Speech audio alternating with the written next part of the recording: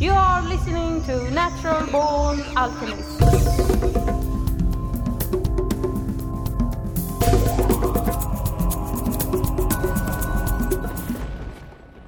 Welcome to episode number 166 of the Natural Born Alchemist podcast. My name is Alex and I'll be your host.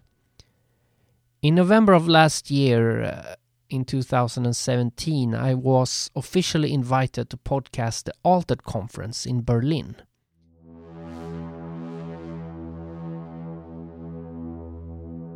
It's a way to alter your perceptions about things and look in a different direction and find new ways of behaving, or find new ways of changing your behavior, or find new ways of looking at a situation. But that's what Altered is about for me, is just finding a way to consciously change. So if that's with psychedelics, if that's with body work, if that's with magic, if that's with sex, tarot, whatever it is, those are things that we want to explore. Altered is a gathering of consciousness explorers. So however it is that you explore consciousness, we want to be part of that. So our main website is alteredconference.com, and if you look us up on Facebook or Instagram or Twitter, we have representation there as well.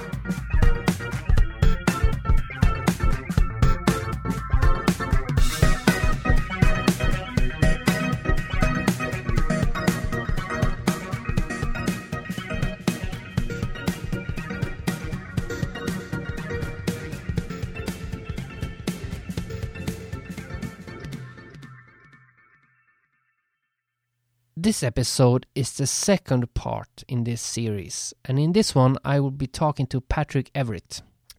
Patrick is a researcher of psychedelics, esotericism and philosophy.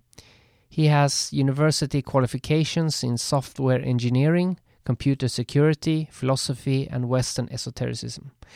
Currently his main research interests are the entheogenic use of psychedelics by Western magicians, the phenomenon of contact with non-human intelligences mediated by ritualistic psychedelic use, and the ceremonial parameters conducive to producing long-lasting beneficial spiritual transformations using psychedelics. Okay, so now before we get into my chat with Patrick, you'll hear a short snippet from his talk that he gave at the Altered Conference. By thanking the organisers of Altered Conference, Dax and Nina. This is a fantastic conference, well done, and thank you so much. And thanks to all the volunteers and everyone else who's helping out, it's really, really great. And thanks everyone for coming to the talk, because this stuff is really important, I think, and not just for psychedelic researchers, but for the psychedelic community to have a forum to talk about these kind of things. And to elevate the level of discourse beyond, you tripping man, yeah, I'm tripping man. Do you know what I mean? We need more nuanced languages. So, yes, my name is Patrick Everett.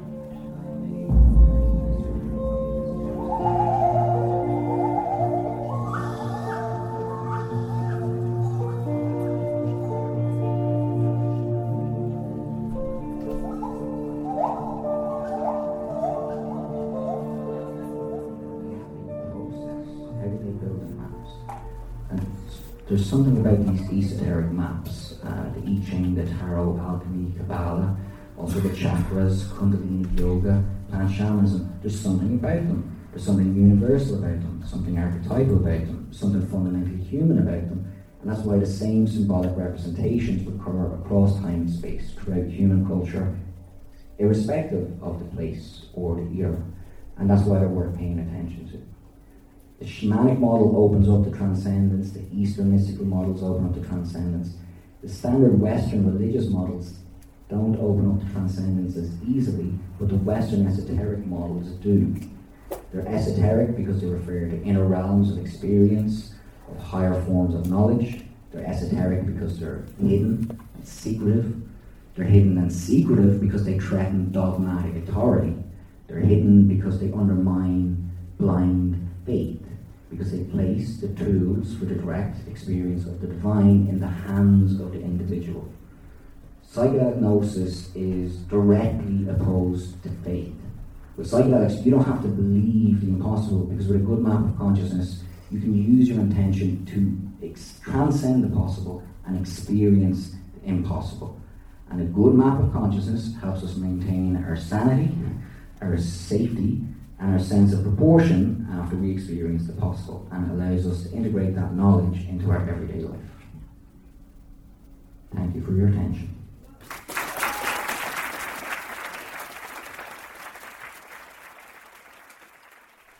So thanks for being on the podcast. You're very welcome. So can you briefly recap your talk earlier today? Start with an easy question, yeah. It was basically about the necessity for having models or maps of metaphors or metaphors to describe the kinds of experiences or phenomena we encounter in psychedelic experiences. And to use these maps as ways of framing and understanding our experience, and for orienting ourselves towards the goal that we have for our experience. And I outlined what I consider to be certain key features that a good map would have. And I drew inspiration from esoteric traditions and esoteric thinkers. So if you make a good map for your psychedelic experiences, could you use the same map, you think, for all different types of psychedelics? Well, that would be something that you would determine by experiment. You would basically build a map and experiment. I mean, I see in retrospect, after with some of the things that people asked me afterwards, for example, was I should have probably emphasized more. You don't just build a map and then it's done, right? You revise it as you change, as time changes, and as you learn more about the landscape. So I use the example of like population density maps, motorway maps, elevations of mountain maps. But the fact is these landscapes change, and so those maps, a map of population density from 10 years ago might not still be accurate. Just like your map of your inner, your own interior kind of conscious realms will change as well, and so you update your maps. Yeah. You mentioned a few esoteric traditions like alchemy and tarot, and a few others. Is there one that you yourself work with in your own life? Absolutely. Thelema, which is the new religious movement founded by Aleister Crowley. Yeah. And I find it very useful, very applicable, ideal for me for my own psychedelic explorations, and well, and also actually the book, The Psychedelic Experience, I kind of actually used that in practice before and found that very applicable too. And I wanted something more, a framework to allow me to develop my own language for myself, and Crowley's work was by far the best thing that I encountered. I don't know if it's Crowley's fault, maybe it's more his fans, but my like sporadic reading of Crowley's work and encountering people who like Crowley, it's all very like black and dark, and it doesn't fit with the very well, it can be dark with psychedelics as well, but you know, I the more I've used psychedelics, the more color I've put into my own life. Mm-hmm. Well, it depends. I mean, you say sporadic reading of Crowley. First of all, it depends what you read. But if you read what he considered his inspired works or his very technical works on magic, the philosophy of magic and mysticism, it's about light. I mean, it's a solar religion. With regard to his fans, I mean, what can I say apart from there's when you take any group of people, whether they're psychonauts or, you know, pilots or plumbers, you're going to have assholes in every group, and people who don't get what it's about. And equally, Crowley built a whole system of magical attainment, which basically you to get the benefit from, you can't dip into sporadically maybe for insight, but to work his system, it's almost like a 4-year degree course in magic, and you know what I mean. And the idea of it being dark, that is normally, you know, like I say, the more you read of Crowley, the more you'll see that that's not actually there. That's the image. And so what I've discovered is a lot of people who come to Crowley or Crowley's work looking for dark stuff are freaked out by, like, why is there so much stuff about light and angels and God? I came here looking for, you know, Baphomet and all of this kind of stuff, you know.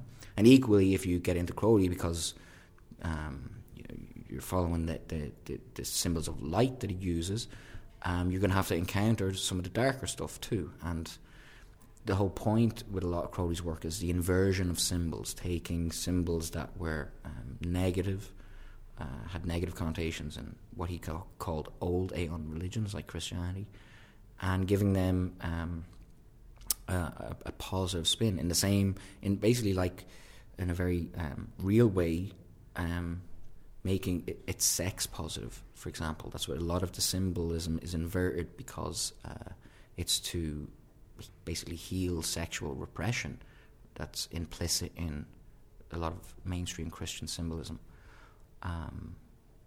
Yeah. You mentioned a bit that with the maps you can rely more on evidence than faith, in the sense that, you know, if you meet God in a psychedelic experience, I mean, was it God? Who knows? You know, you don't really have the evidence for it. But what about this problem that, I mean, can you really have evidence? Isn't everything just your belief? You know, because even laws of nature have changed over time. Right, but see, again, what I'm trying to say is these maps are just like descriptions of laws of nature in mathematical or scientific models are just models. They don't. This is a misunderstanding of scientific thinking, of the project of science, that is very common in a lot of fields, especially esoteric and New Age fields. Science does not pretend to understand or explain these phenomena.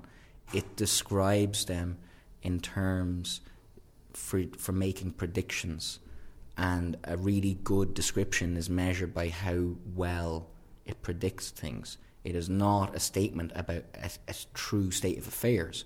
It's a description of a process, and so with regard to, okay, I meet God in a vision, what does it mean? I mean, you know, it has some value to yourself, but potentially. But one of the things, you know, I had the quote from Crowley saying, don't take anything in these experiences at face value. In fact, it's very important not to attribute the meaning that they first seem to have. And evidence then is not going around trying to prove to people that you encountered God. The evidence is lived, basically. Do you come back and integrate an insight that makes you a more evolved person, a more creative person, more adapted to your situation? That's the proof. That's the evidence. And then the other thing then about, you know, to what level of reality or what kind of objectivity would we ascribe to the entities, for example, that we encounter, the information they give us based on measurement, based on the evidence of an entity comes to you and says, this X is going to happen, right? If X happens, that tells you something. If X doesn't happen, that also tells you something. And the thing would not be to go, well, a mushroom told me X was going to happen. It didn't happen, but I believe it anyway. Just see what I mean? It's like, you know, the measurement is all part of it. And then you revise your map. The maps are not static. They're revised all the time. I like this part where you said that it doesn't matter if it's real or not. And in my own spiritual practices, I have certain ceremonial things I do when I do psychedelics in order to protect me from what you could call evil spirits. Mm-hmm. And my view is that it doesn't matter if there exist any evil spirits, because, you know, if I make this protection and there are evil spirits unprotected, and if there are no evil spirits, then making this protection is kind of like brainwashing yourself into feeling protected. So then later on in the ceremony, you're like, yeah, I'm protected. So you don't think about that, at least. Yeah. And then you could say a couple of things. You could say, well, one, you could test doing the same ceremony without that protective thing at the start and take recorded results afterwards and go, is there a noticeable difference? And in Crowley's kind of description of how this relates, because he saw magic as an analogue of meditation, the circle on the ground, the banishing, is banishing distracting thoughts that distract you from the intention or your goal or your aspiration. And so in that sense, it's not a case of do the evil spirits exist or not. It's like there's certain kinds of tendencies in you that you're trying to tune out in a certain experience. Do you think you can be a regular or a psychedelic practitioner and be an atheist? Yes, absolutely. But mainly because, I don't identify as an atheist or a theist or anything like that, because I've never found theism to be so important that it defines who I am. I also think the way people talk about atheism and theism is not nuanced enough. It's like, most people almost should be forced to go through at least 1 or 2 years of philosophical studies before they're allowed to talk about that kind of stuff. But it's, even still, you could be an atheist and go, I'm going to use a model where I have as my highest point the idea of divinity. But you don't even need it to be divinity. It could be transcendence. It could be anything. And actually, I think identifying, again, like the use of maps, you use different maps for different purposes. They reveal different things, and their value is weighed in terms of what they reveal, what they don't reveal, what they allow you to do, what they don't allow you to do. So my question would be to someone who identifies as an atheist or a theist, what's the advantage of saying that's what you are? What does that let you do that you wouldn't be able to do otherwise? What does that let you think that you wouldn't be able to think otherwise? And then, to kind of use Wilson's model agnostic approach, are you also able to adopt the framework of the opposite viewpoint and see what is advantageous about that, what that reveals? And this is a practice. And again, the map is not the territory. It's just a way of looking at the world. It's a way of categorizing the phenomenon of your experience. Because when I went into my psychedelic experience or my path, when I went into it, I was a seeker, but I was dead certain that I didn't call myself an atheist, but I was dead certain of those atheistic beliefs. Mm-hmm. And I wasn't even thinking about it when I was doing it was ayahuasca, but it was the ayahuasca who, I could not keep hold of that belief doing these ceremonies, so I was converted in a sense, but not into saying it's this God or that God, but I just know I'm not an atheist. Right. I know exactly what you mean. I mean, when I had my kind of key transformative experience, I didn't identify as an atheist or a theist. I would have identified as agnostic. And, I had effectively, like you say, a conversion experience too, but it made me a born-again skeptic. You know what I mean? Because it was like, wow, I've just had an experience that if I use the word God to talk about that experience, it makes sense. And I'm not talking about a man in the sky with a beard who gets pissed off if you masturbate. I'm talking about a kind of transcendent experience. And equally, you could describe it in different terms, And like I say, it made me a skeptic because I was like, I did this to myself. It just was through my will that I did this. And so that opened up a whole new dimension of understanding what this was about. And really, it isn't about beliefs. Beliefs are almost like clothes that we put on or instruments that we use to navigate in these realms. But experience is much more primal than belief. And like you just said, experience will come and wash away the most deeply held beliefs if the experience is beyond the limits of those beliefs.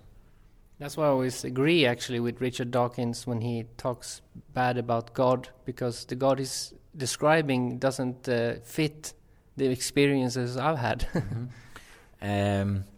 Yeah, I can understand that. But Dawkins also, I wouldn't describe him as a very kind of nuanced philosophical thinker when it comes to religion, and I think he kind of makes generalizations about a lot of what he says, the vast majority of what he says about organized, institutional, faith-based religions is absolutely spot on, without a doubt. But that is not necessarily the key characteristic of religious thought. In fact, if you look deeply at mystical and magical traditions, it's typically not. And philosophically, let me put it like this, he's a brilliant, biologist.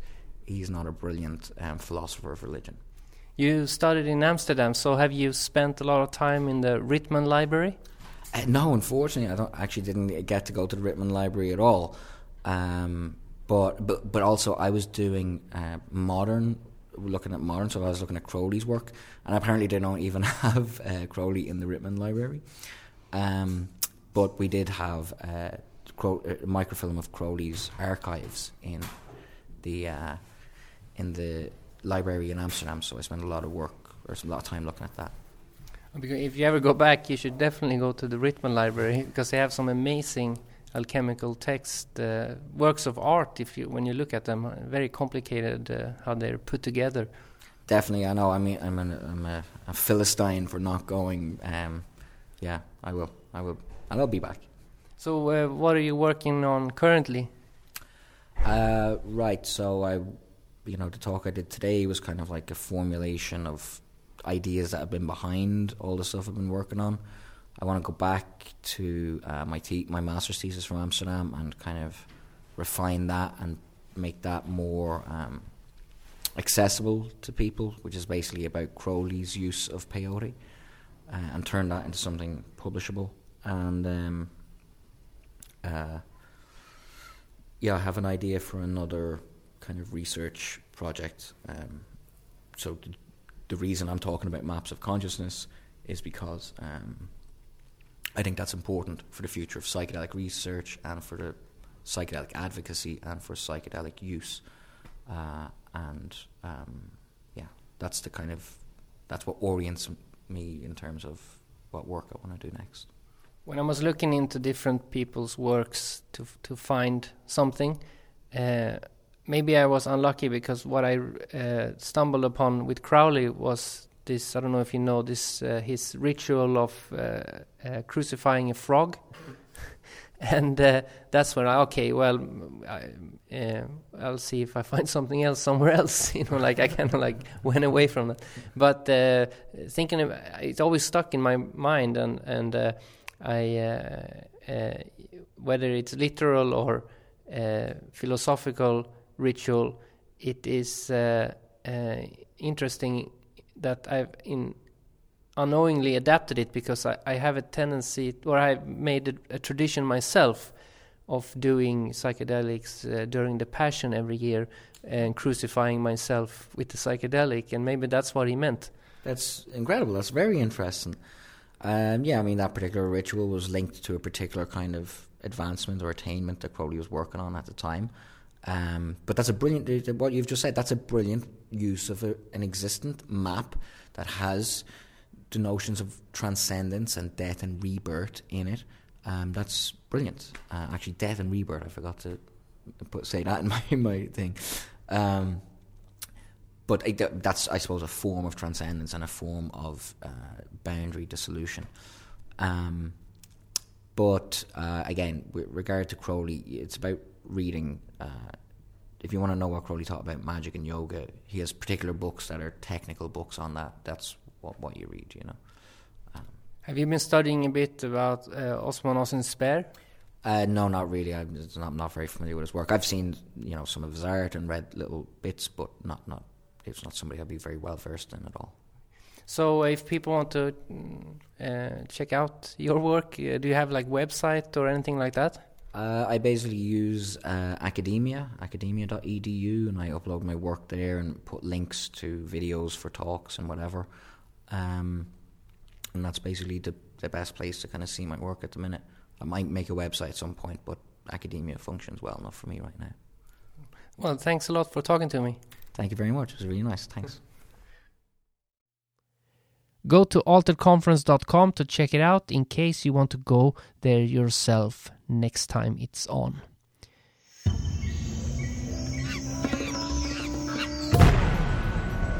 You are humbly invited to support this podcast, and by doing so, keeping it free from corporate influence.